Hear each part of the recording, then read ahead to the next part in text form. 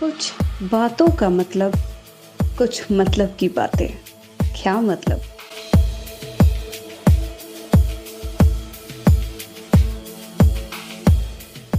It is not enough to live. We should be determined to live for something, said by Winston Churchill. And this is so true. हम में बस जीने से मतलब नहीं होना चाहिए, हमारे जीने का कोई मतलब होना चाहिए। तब जाके इस जीवन का कोई अर्थ होता है। इसीलिए ये बहुत ज़्यादा ज़रूरी है कि आप अपने पर्पस, अपने वाई को डिफाइन कीजिए कि why are you here, why are you doing this work, और why are you associated with this person, और why do you want this person in your life.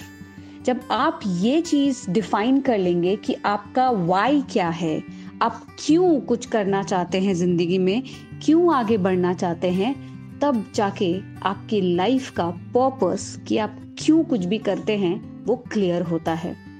ये हमेशा याद रखिए कि किसी के भी एग्जिस्टेंस या पर्पस 3 चीजों से होता है: पैशन, कंपैशन और स्किल।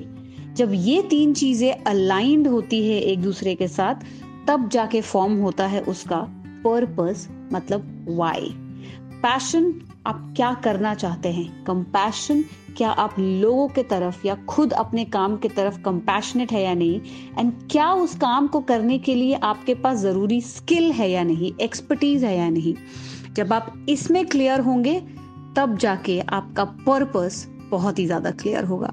इसे इन डेप्थ में जानने के लिए मेरी book the confidence key unlock the code Amazon या फ्लिपकार्ट से बुक करिए और इस चैप्टर के बारे में ज्यादा से ज्यादा पढ़िए।